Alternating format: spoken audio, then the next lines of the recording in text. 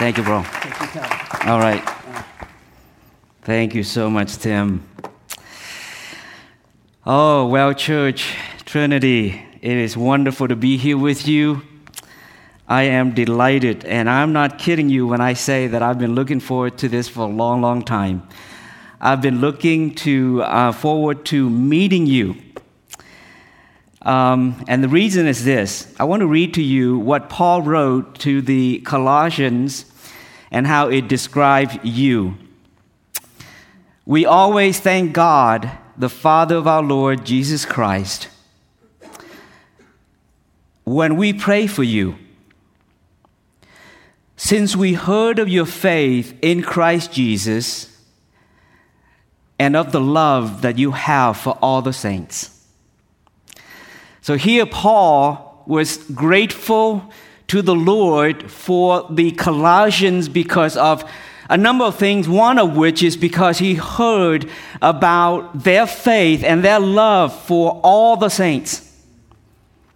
Now, I've known Tim and Kim and Alex for a long, long time.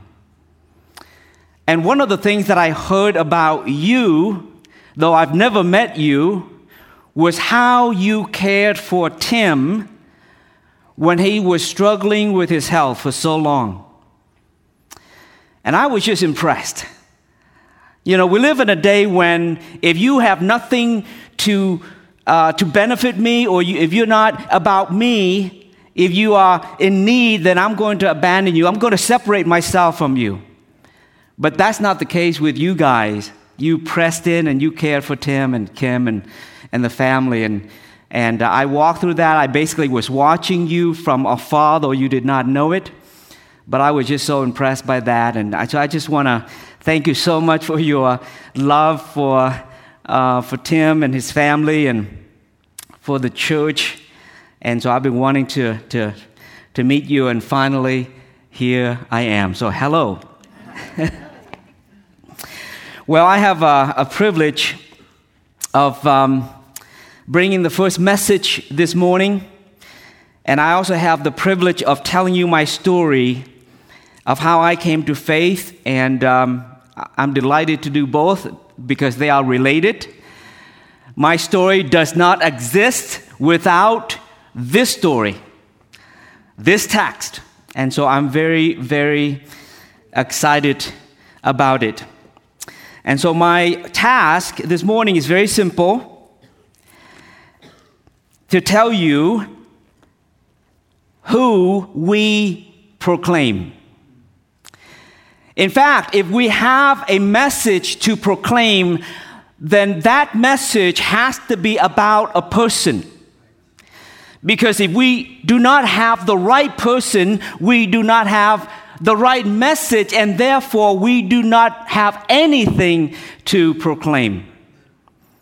And so it's very important that we start with this.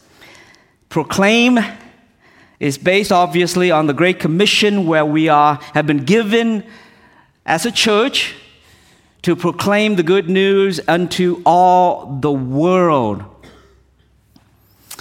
And so here are the two things that, here's the two outlines for us this morning. First of all, we see in this text what Jesus is doing. And then we also see in this text how he's doing it. So let's pray and ask the Lord to bless our time. Father, we thank you so much, Lord, that we do have a message to proclaim. Lord, that message was proclaimed to us. And because of that, we are now your church, believers, heirs of the kingdom. And Lord, you have made that message very clear to us as well, that we are to bring it into the world, that others may hear as well. And so, Lord, our heart is to walk in obedience to that. And so we get to look at this text this morning. We ask for your blessing, oh God. We ask for your help. We ask that you would give us ears to hear and hearts that embrace what it is that you want to communicate to us through this message this morning. And we pray this in Christ's name.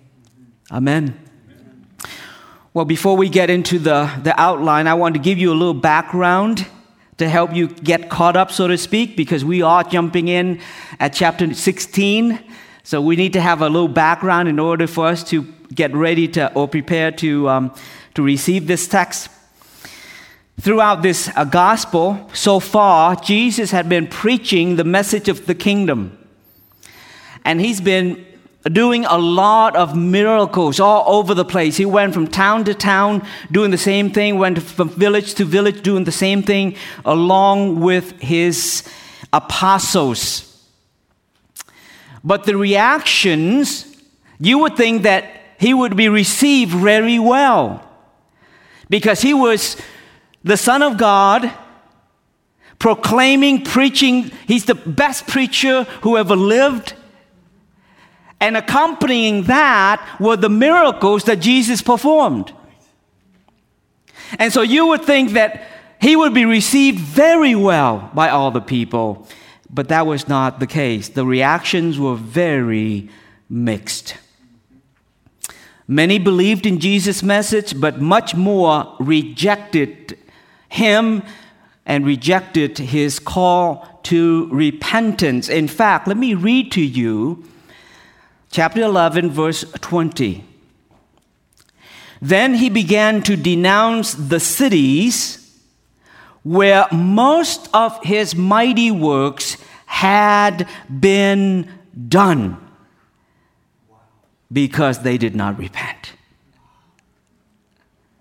He had to denounce the cities where most of his miracles were done, were performed, because they refused to believe. So that's the pattern that we have seen up to this point. There were two highlights, however. There were two bright spots, not from where you would expect them to come from, but from very unexpected people. In Matthew chapter 8, verse 10, Jesus encountered a Roman soldier, a centurion.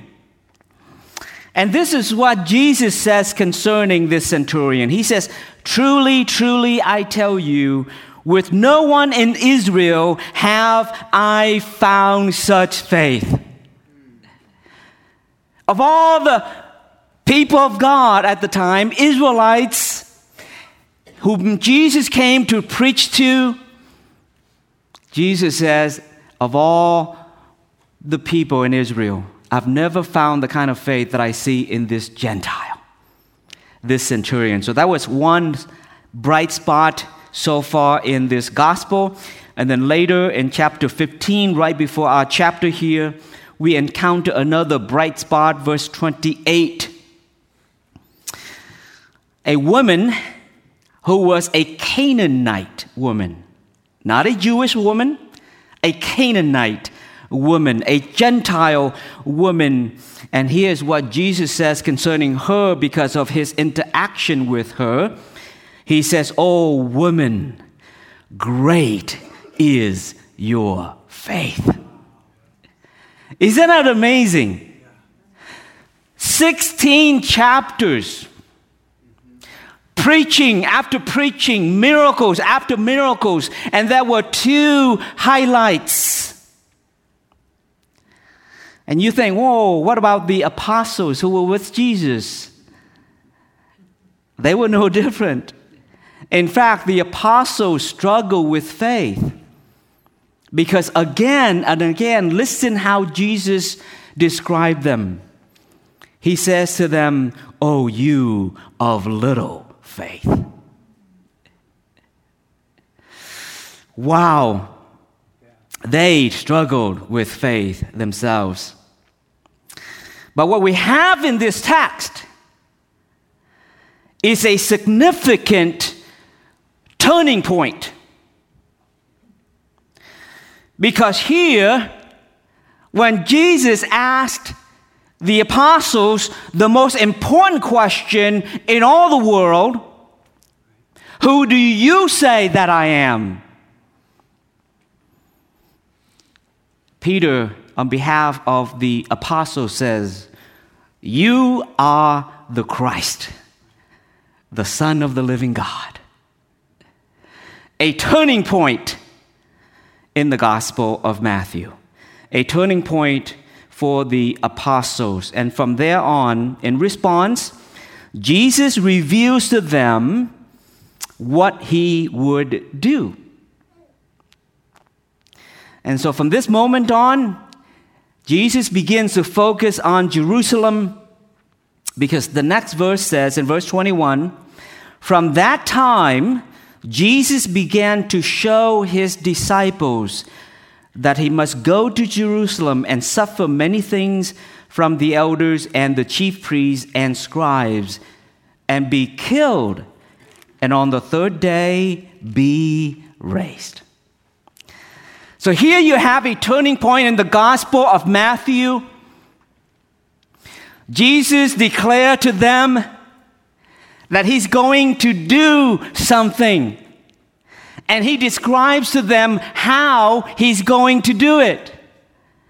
So that's my outline for us this morning. What Jesus is doing. Secondly, how he's doing it.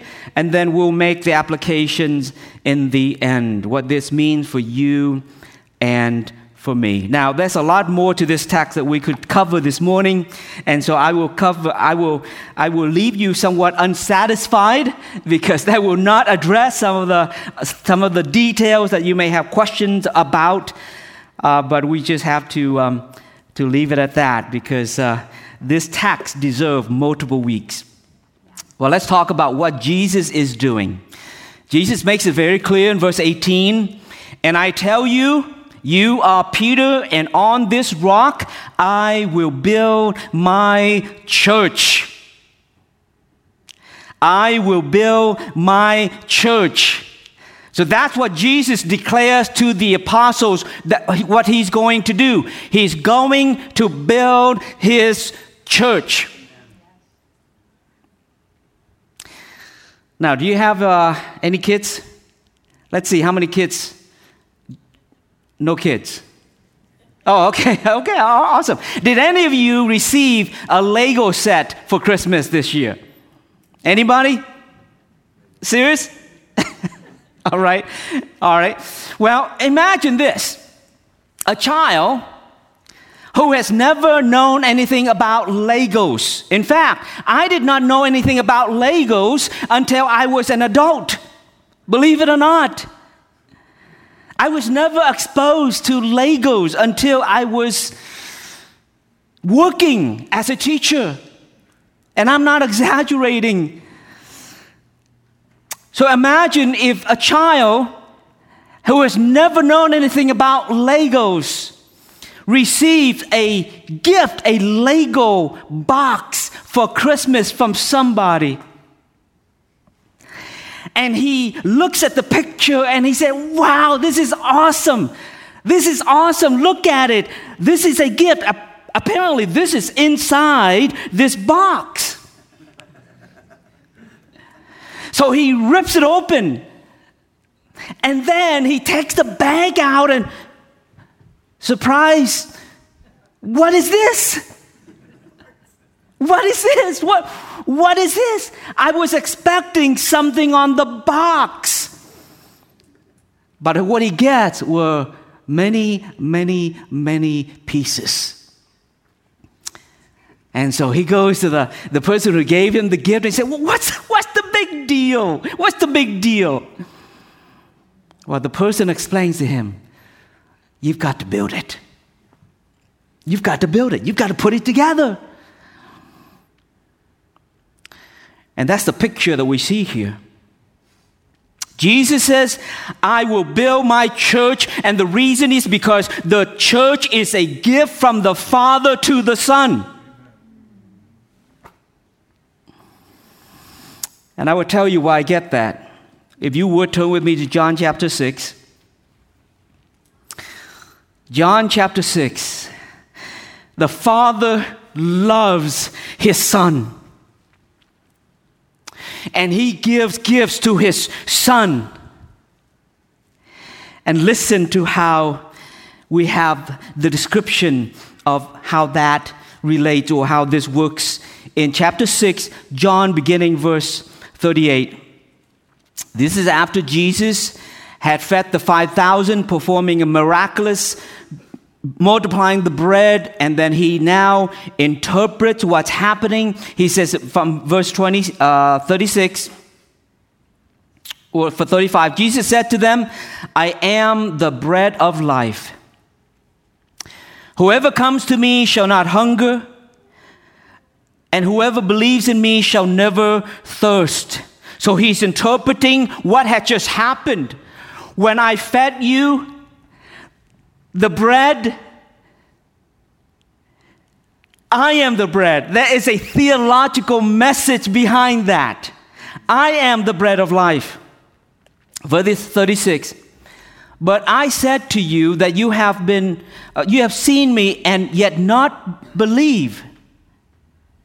All that the Father gives me will come to me.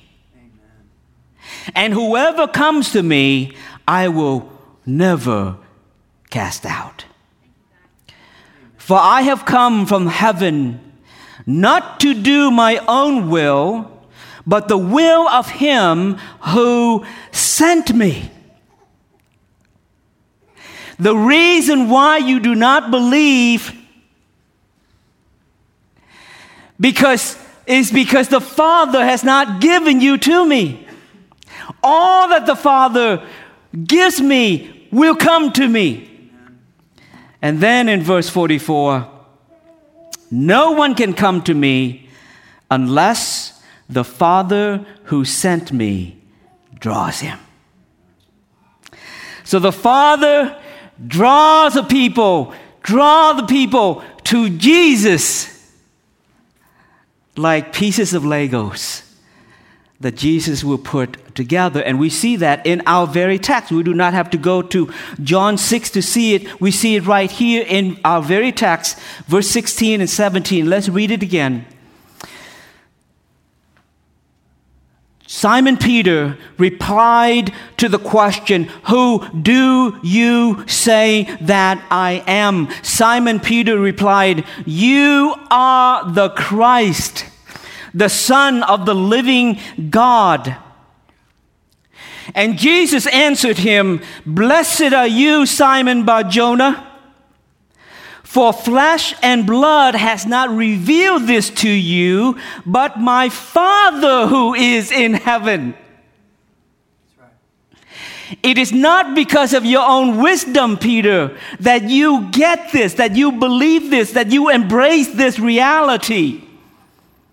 It is because my Father in heaven has given you this revelation, has opened your blind eyes that you may see and embrace and believe. Because my Father has given you to me.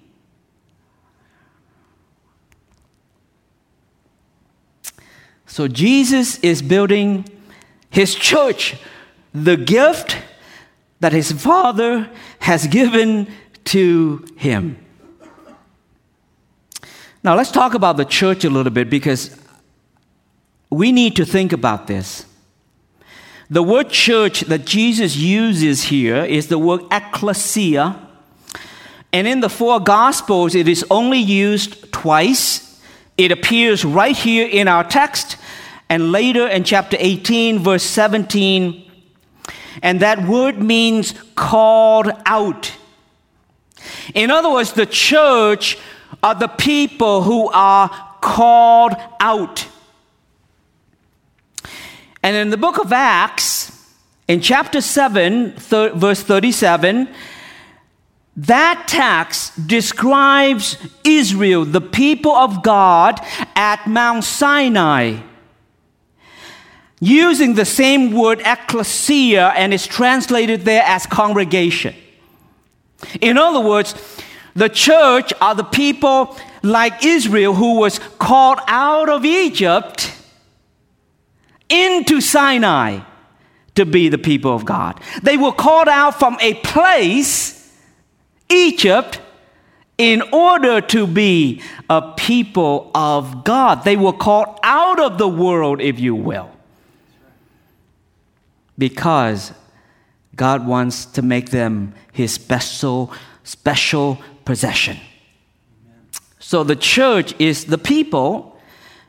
It is not the building. For you, I'm sure you know that, but not everybody knows that who are part of the church. The church is the people. It is all the believers at all times. So I want you to think for a moment that in the Old Testament, here are some members of the church, like you are members of the church.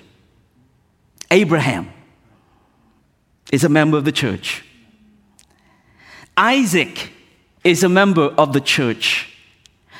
Jacob is a member of the church. King David is a member of the church. Ruth is a member of the church. Sarah is a member of the church.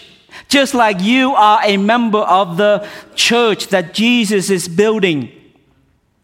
And the list goes on and on. But in the New Testament, let's pause for a moment and let's think about the members of the church. You have Peter, James, John, the poor widow. Do you remember the poor widow who gave Jesus everything she had? Everything. She's a member of the church. Mary, Jesus' mother, and perhaps my favorite. Maybe I shouldn't use that. Shouldn't have any favorites, I guess. But Paul, the humble apostle Paul. And I think I have something in common with him. He was a small man. A Roman soldier, the centurion in chapter 8. I've never seen any faith in Israel like your faith. He's a member of the church. And then the Canaanite woman who came to Jesus begging Jesus because her daughter is demon-possessed. And despite Jesus testing her, putting up obstacle after obstacle after obstacle, she wouldn't let go. She would just pursue until Jesus says, "Oh woman, great is your faith." She's a member of the church. And so believers throughout history are members of the church. They are you, they are me, and I cannot believe that I am a member of the church. And all those who will come after us. So I want you to understand that you are not just saved. Yes, you are a glorious reality that describes you, but you are not just saved. You are called out of the world to be a special possession of God. That's right. Listen to how Jesus prayed for you in John chapter 17. John chapter 17 is Jesus' prayer for the church. He says, "They are not of the world, just as I am not of the world." Think about that for a moment. These people are not of the world, just as I am not of the world. When you think about Jesus, it's easy to think that he's not of the world, right? He came temporarily for a purpose and then he's gone. So it's easy for us to think about Jesus being otherworldly. But listen to what Jesus says. Just as I am not of the world, they are not of the world. Do you ever think of yourself as that? You are not of the world. You are otherworldly, just as Jesus is otherworldly.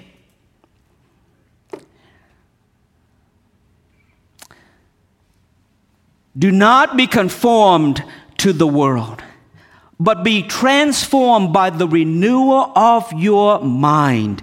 Change the way you think. Let the Bible, let Scripture tell you how to think. In this case, let Scripture tell you how to think about you being part of the church. You are otherworldly because you've been called out of the world to be different, to be light, to be salt, to be like Jesus, to be like God. I want you to also note, Jesus says, I will build. I will build. That speaks of two things at least. Number one, it speaks of his resolve to do this. It speaks of his resolve to do this.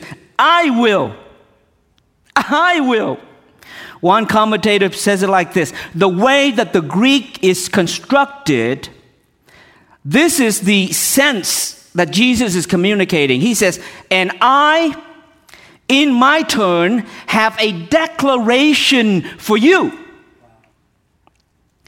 So Peter declared that Jesus is the Christ, the Son of the living God. And so Jesus says, my turn, Peter. My turn.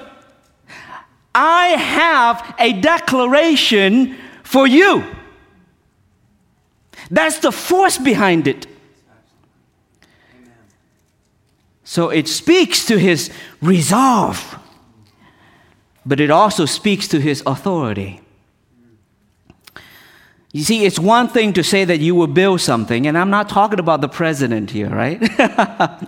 It's one thing to say that you will build something. It is another to say it and have the authority and the resource to do it. That's what Jesus is saying. I will.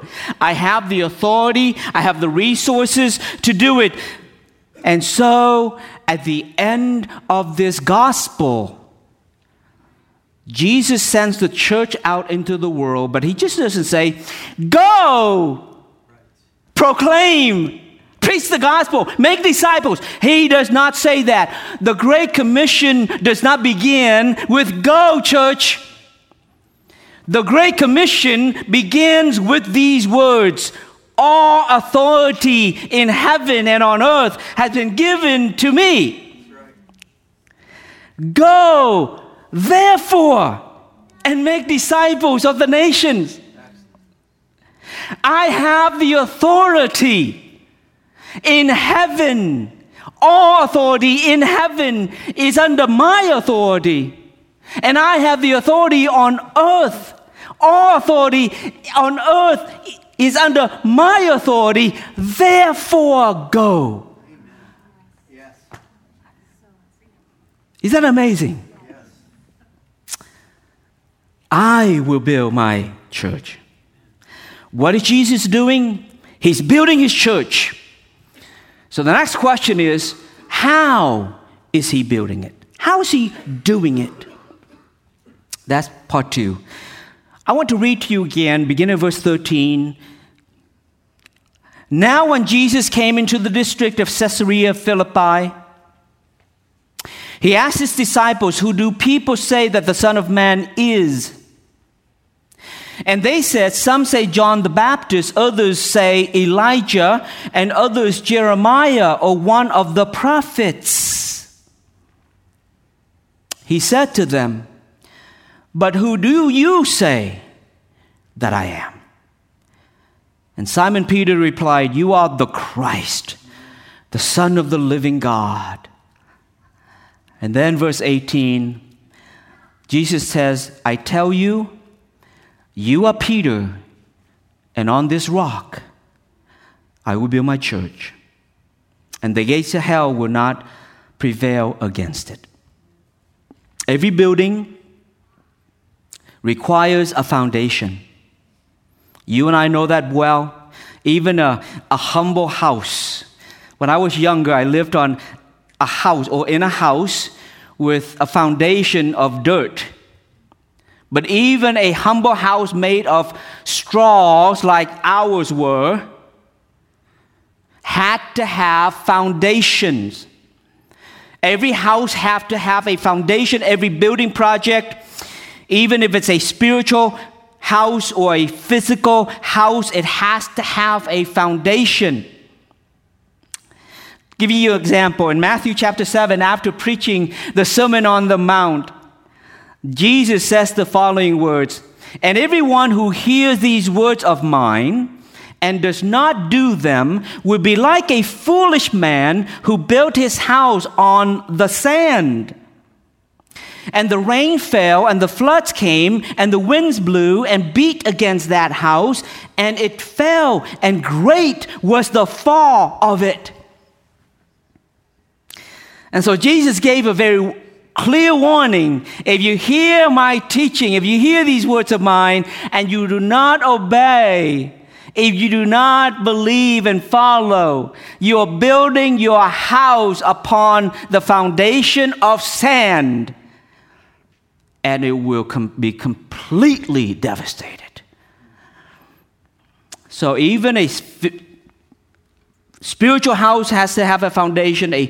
A physical house has to have a foundation. The church is no different. Jesus is building his church, but he has to do it on a particular foundation. And in our text, Jesus tells us what that foundation is. He says, verse 18, "And on this rock I will build my church." He is building his church upon the foundation of this rock.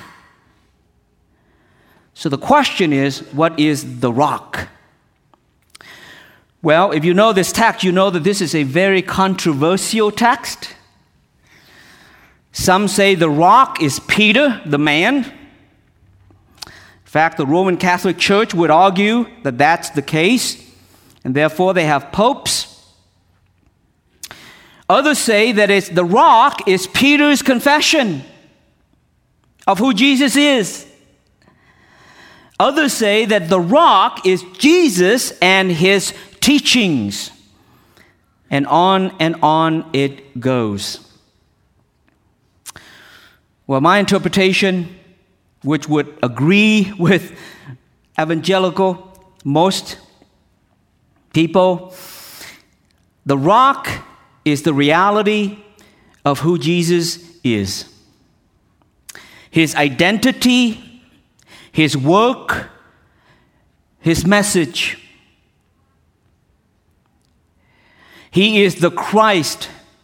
Peter had just proclaimed Jesus the Christ, the Messiah, the Son of God. And in response, Jesus says, "Upon that rock I will build my church." In other words, the rock has to do with Jesus. That's the foundation that Jesus is building his church upon. That's opposed to what other people were saying about Jesus. What are people saying about me, guys? What are people saying about me? Some say you are Elijah. Some say you are John. Some say you are one of the prophets. In fact, that is the answer to over 1 billion people in this world today who are Muslims. One of the prophets. But Peter said, "No. We don't believe that. We don't believe that. You are the Messiah, the Son of the living God. Amen. And upon that rock, I will build my church." So the rock is Jesus, his identity, his work, his message. And when we look at how the apostle went everywhere and preached, that's exactly what they were preaching and emphasizing. Let me give you some examples. In Acts chapter 5, verse 42, this is the description of the apostles. "And every day in the temple and from house to house, they did not cease teaching and preaching that the Christ is Jesus. What were they preaching? The Christ is Jesus. Acts 17, verse 3, this is Paul. This Jesus, Paul says, this Jesus whom I proclaim to you is the Christ. And then a chapter later, Acts 18, verse 5, when Silas and Timothy arrived from Macedonia, Paul was occupied with the Word. In other words, he was busy preaching the Word. And then it says, testifying to the Jews that the Christ is Jesus. So Jesus is building his church. And he's building it upon the foundation of himself. His identity, his message, his work. Turn with me to Ephesians 2. Ephesians 2, beginning chapter 2, verse 19 and 20. Some of you are familiar with this, I'm sure, but I want you to look at it once again, just a reminder. Chapter 2, Ephesians, verses 19 and 20.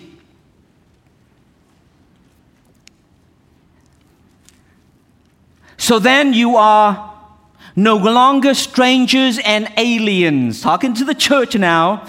You are no longer strangers and aliens, but you are fellow citizens with the saints and members of the household of God. Members of the church, members of the household of God. Verse 20, built on the foundation of the apostles and prophets, Christ Jesus himself being the cornerstone. The foundation of the church is the apostles' teaching concerning Jesus. So how does Jesus build his church? He builds it on the rock, and the rock is everything about himself. You see, without this rock, there is no church. We can't kid ourselves. Some people would say, well, you're part of the church, you're part of the church, you're part of the church, and yet they deny everything about Jesus. How many of you know that there is a Trump Tower in Tampa? That's why Brandon, if you do not know, Brandon is a suburb of Tampa. And so Tampa is something that we go on a regular basis through downtown all the time. How many of you know? Don't raise your hand because there is none. However, in 2005, one was planned. Did you know that? A Trump Tower was planned to be built in Tampa in a very beautiful spot. It was going to be 52 stories high. The project was going to cost $227 million. It was going to be beautiful. It was going to be gorgeous. And if you want to buy a unit in that tower, you have to have a minimum of $700,000. That's the cheapest apartment unit. And it goes as high as $6 million. So Trump and Melania came down to advertise it, to make a big deal out of it. And in 1 week, it was sold out. 1 week. Every unit was sold out. Now, why is there no Trump Tower in Tampa? That's right. Very simple. No foundation. What happened was, the plot of land that they bought for that purpose, they drilled down to get ready to set the foundation. One corner was fine. Another corner was fine. Another corner was fine. The problem was in the fourth corner. They did some testing. They dug, testing. They could not find what they needed to find. They realized that they will have to do a lot of work. It's going to cost a lot of money in order to set that foundation. So there's no Trump Tower today. No foundation, no big, beautiful building. No foundation of Jesus Christ, no church. Jesus is building his church based on the foundation of himself, his identity, his work, his message. And that's what the apostles were preaching. That's what the church is called to do. Preach Christ. If we are to proclaim, we must proclaim the person Christ.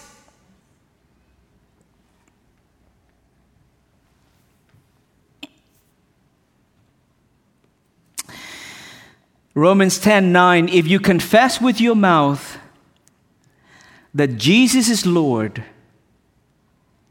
and believe in your heart that God raised him from the dead, you will be saved.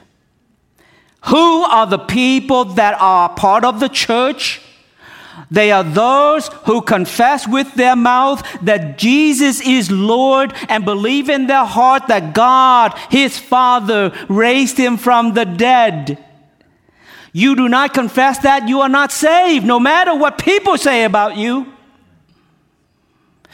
People are building on sand today because they reject that there's only one way to God. They reject the person of Jesus Christ.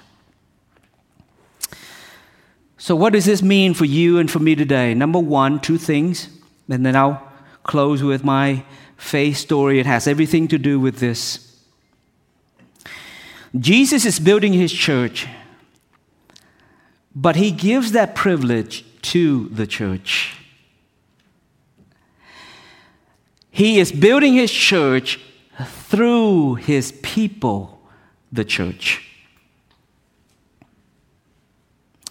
The Great Commission is given to the church as a whole.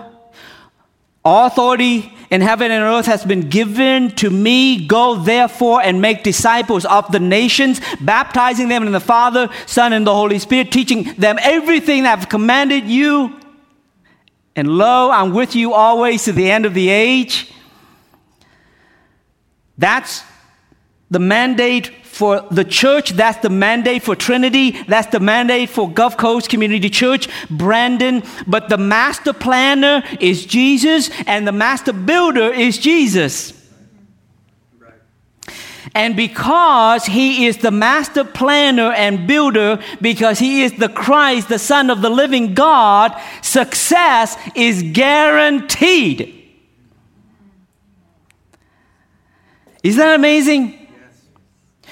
I will build my church. Now you go. Success is guaranteed. The Great Commission cannot exist without this text. The Great Commission exists because of this text, and the Great Commission will succeed 100% because of this text. That ought to encourage you, Trinity. Oh, when you proclaim with confidence. Be encouraged. Be encouraged. You know, if I were to put together the Lego set that people give me, you know what's going to happen? I'm going to have some pieces left over. Right? I mean, is that common to guys? You put something together and there are always pieces left over. And you say, man, this thing is over-engineered. You don't need these pieces. But when Jesus puts the Lego set together, everything is in place. He will not miss a single soul. So first of all, be encouraged. confident in your proclamation. But secondly, there's only one right way to do this, and that is to proclaim Christ. Tell people about Jesus. There are many, many temptations to not do it, to avoid it, to lean on the wisdom of man. What do people need? What do they need to hear? So on and so forth. Tell people about Jesus. Amen. Without this, you do not have a message. And without a message, you have nothing to proclaim. Right.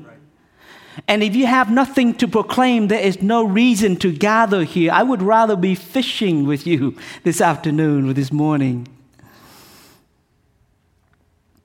When Paul wrote to the Corinthians, he says to them in chapter 2, verses 1 and 2, "When I came to you, brothers," that is, brothers and sisters, "when I came to you, I did not come proclaiming to you the testimony of God with lofty speech or wisdom, for I decided to know nothing among you except Jesus Christ and Him crucified." I have one message. When I came to you, I had one message: Jesus Christ and Him crucified.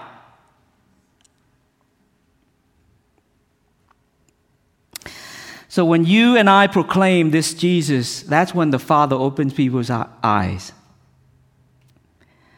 And people are added to the church, and the church is built up. And let me give you one example of that such story. When I was about 10 years old, people would ask me, "What do you want to be when you grow up? What do you want to be when you grow up?" I said, "I want to be a monk, a Buddhist monk." You see, I was raised in Vietnam, and the majority of Vietnam is Buddhist. And so I've always admired the monks. I've always admired these people that are so dedicated to a good life. So I never heard anything about Jesus. The only time that I heard about Jesus was typically when He was made fun of.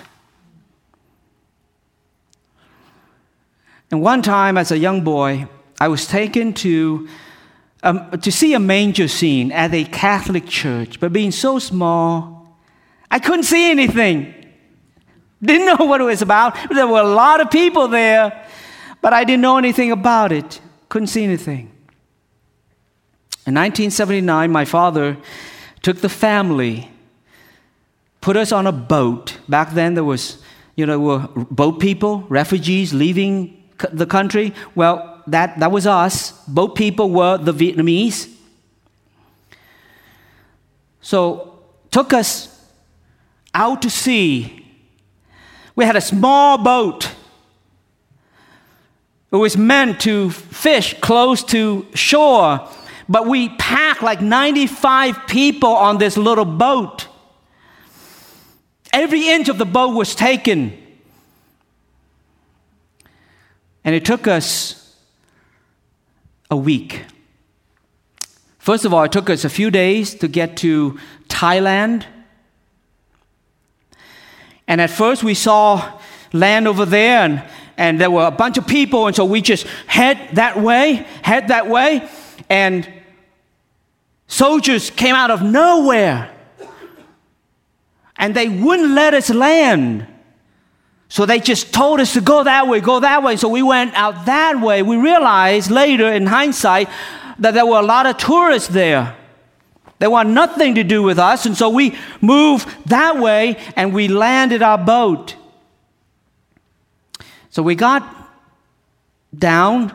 Even before we got to the shore, people were running out onto the boat, jumping on the boat with whips. I remember this old man whipping. And we have children and women. Some of them cannot swim, and yet they said, just throw them down so they could make it to shore. And so we did our best to get everybody off.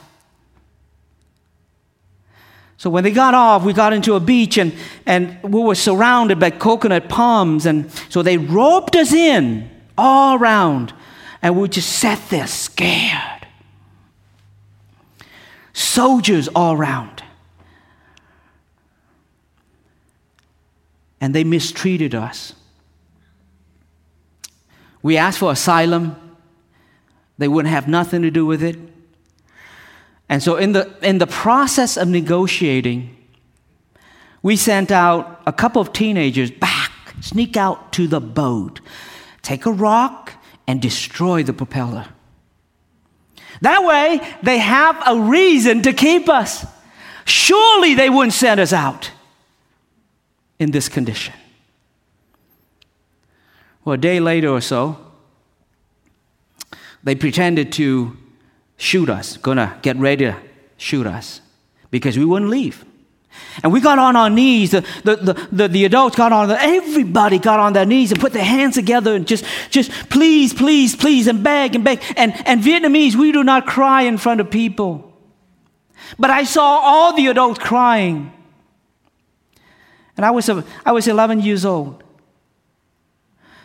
And so the soldiers began to take us, just pour everybody, one by one, some in the back like this, and just along this beach, and they threw us onto the boat. And then they took a rope, and they tied it on the front of the boat, and they tied it to their police boat, and they towed us out. And on the way out, we tried to cut the rope at the end, the front. And they shot at us. So after a couple of shots, that was it. So we just left. And then they pulled us out far enough, and a policeman jumped over our boat with a handgun, robbed everybody. This is the second robbing, because when we got to land, all the villagers came and took everything. And so my family, for example, we reduced everything down to the most precious thing we could bring with us. To 2 suitcases, that's it, my family. Gone. They took it. Well, we got robbed again out at sea. They robbed everything, and so they cut it loose, and then they went on their way. And so we were at sea drifting. Non-functioning propeller. We did everything we could to continue the trip. We put up sheets and things like that to try to catch the wind. And eventually, a fishing boat, a Thai fishing boat came along. Now, back in those days, it is estimated that 50% of the people that leave Vietnam vanish at sea. Okay? A lot more get raped. But here we are. There were pirates like the pirates we have today. They were pirates, but what this particular ship, this particular fishing boat was the kindest ever. They came along our boat, they threw over a net, and then they had people climb over, and so we got the men and the women, and I was a child, so I was one of those, and then they towed us along with them, and they gave us a place to sleep. I remember them giving me soda to drink. They gave us food, they gave us fish, they gave us rice. And they towed us along, and one point they said, we have to stop here. We have to drop you off right here, because if we go any further, we will be in trouble. We will be crossing some lines that we cannot cross. And we tried to, can we pay you? Can we pay you? And they said, no, we won't accept anything. And so we had to get back. So they threw the net back, and we got back onto the boat, and as much as we could, made our way to land, and that was Malaysia. And we got to Malaysia, we got mistreated again, but not as bad as in Thailand. Eventually, we made it to a refugee camp in Malaysia. And so when we got there, this camp was built for like 800 people. When we got there were already over 2,000 people. And so what they had to do was they had to find a place for us, and they were building, because a lot of people coming, so they were building these barracks, just a cover on the top and then the floor. And so they had to use a piece of land that was right at the trash area and where you would go for other things, right there. So when the wind comes, you can smell everything, but that's where we were. That's all, the only place they had, they gave us. So they gave us, each person, about 1.5 feet of space, basically to lay down by 6 feet on the ground. And as people move out of the camp, go to different countries, then that creates space, and you get to go into a better situation. And eventually my family made it to a better situation, which means you are sleeping above ground on this barrack. Again, you just have this 1.5 foot by 6 feet of space in this giant building. And so our family had 9 people, and so 12 feet by 6 feet. That was our lot of land in this world. And one day, somebody came and placed the Gospels right there. In Vietnamese, they produced Matthew, Mark, Luke, and John as a book together for evangelism purposes. Somebody came and put that Vietnamese Gospels right there. 12 feet, 6 feet. And my mom picked it up. And all her life, she's had this spiritual hunger. All her life, she's had this spiritual hunger. And no religion answered the questions that she had. No religion was able to satisfy her spiritual hunger until she picked up that book.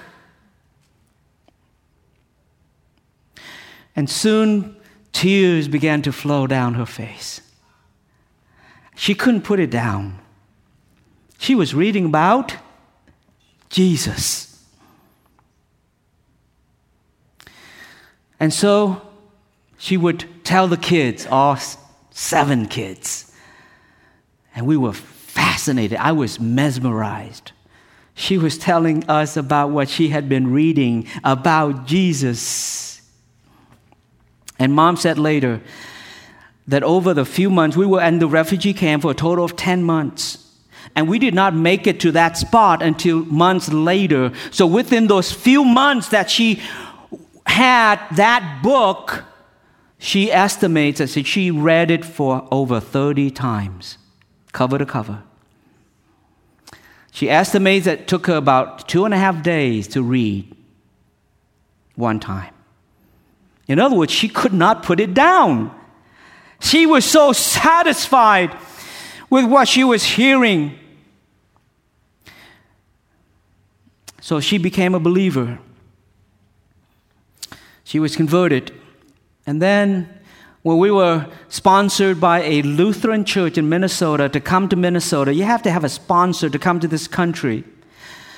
The Lutheran church would send people to our house on a weekday to teach us English, and along with that, taught us the Bible. On Sundays, they would send people to come and take us to church, and there we would learn about Jesus. And eventually, I was seeing this movie on TV during Easter one time about, you guess it, Jesus. And everything became real to me. It became personal. I understood for the first time that what I was seeing that Jesus was doing, He did it for me. And I remember crying, going up to my room and thank you, Jesus. I got on my knees and I thanked Jesus for doing that for me. I came to faith because somebody told me about Jesus. My mom came to faith because somebody gave her a book about Jesus. So, brothers and sisters, the person that you and I must proclaim is Jesus. Jesus is building his church through his church, then the foundation is Jesus.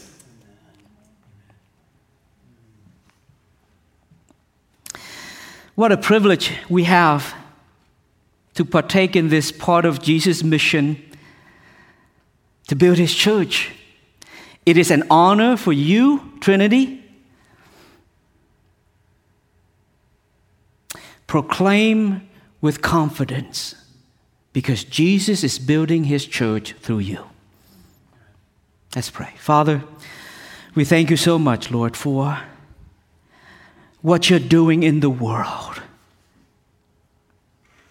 You are building your church, and you give us the biblical mandate and the privilege of partaking in that work. Father, help us to be faithful and to be confident that success is guaranteed. Because Jesus, you are the master designer and you are the master builder. We pray this in Christ's name. Amen.